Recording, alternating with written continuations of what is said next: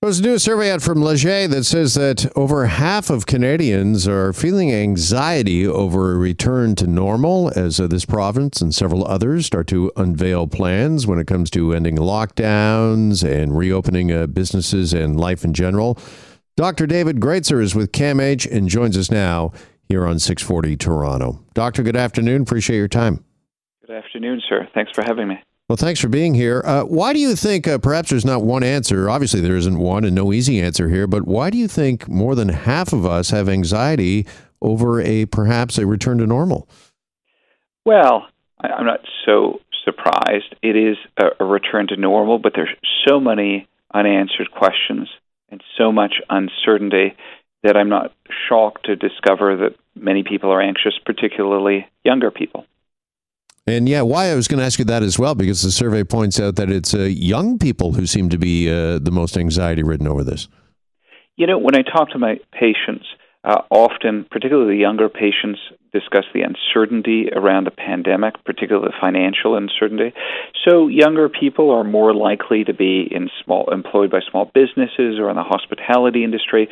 And even though we're returning to normal, we're not quite sure what that means and when exactly that will be, and whether or not we'll return again to another pandemic wave. So it's not surprising. These are very uncertain times.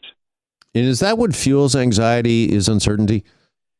Well, it's not the only thing that fuels anxiety, but certainly the uncertainty that we've had through this pandemic has been tough for some. I was talking with a patient who's in the hospitality industry, and she explained to me that if she'd known at the beginning how long she'd be off work and on government support, it would be so much easier than this off and on, hearing that she's going to return next week only to be told that there's a third wave and she's off for longer. And that makes it tough, especially for people who are struggling, as so many are, paycheck to paycheck. So for those that are feeling anxious, struggling with anxiety over this quote-unquote return to normal, what is your best piece of advice for them, doctor? Well, first things first, I think many of us feel a bit stressed, and that's okay. These are uncertain times. I think we begin to worry a little bit more when the anxiety takes on a life of its own. We no longer can get out of bed or go to work, as an example. And we worry a little bit more as health professionals when people do things to reduce the anxiety that aren't ideal, like turning to substance. And I think that's so important what you said there about realizing that you're not alone and that a lot of us are feeling similar, that we're going through this, to reach out just to talk to someone. Absolutely. I mean, studies show that when you reach out and connect with people, it's helpful. And that can be in different ways. Perhaps you're going to call up a relative or a friend from work if you're still working, or perhaps you'll reach out to your family doctor. But talking about some of the anxiety does, for many people, relieve the anxiety.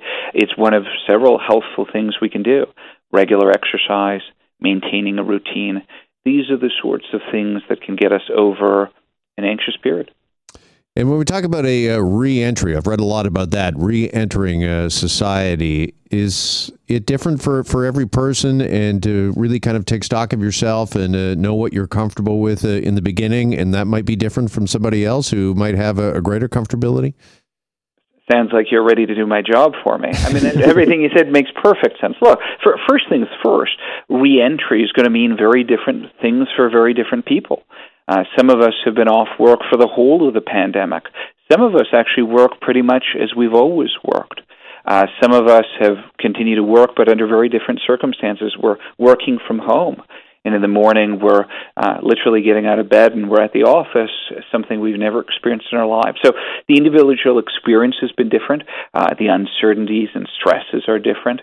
And the return to normal, to use that overwrought expression, is going to be different too. I mean, some people will be back at working at a golf course in the next few weeks. Others have months, say teachers, where they're going to be teaching in person perhaps. So, you know, we all have to pace ourselves and recognize what a huge transition this has been and give ourselves a little bit of a break as well. It's okay to feel anxious during anxious times. Yeah, I asked that last question because I was having a discussion with somebody just yesterday about the gym. Both of us dearly miss the gym, love the gym. They're ready to get back to it right away.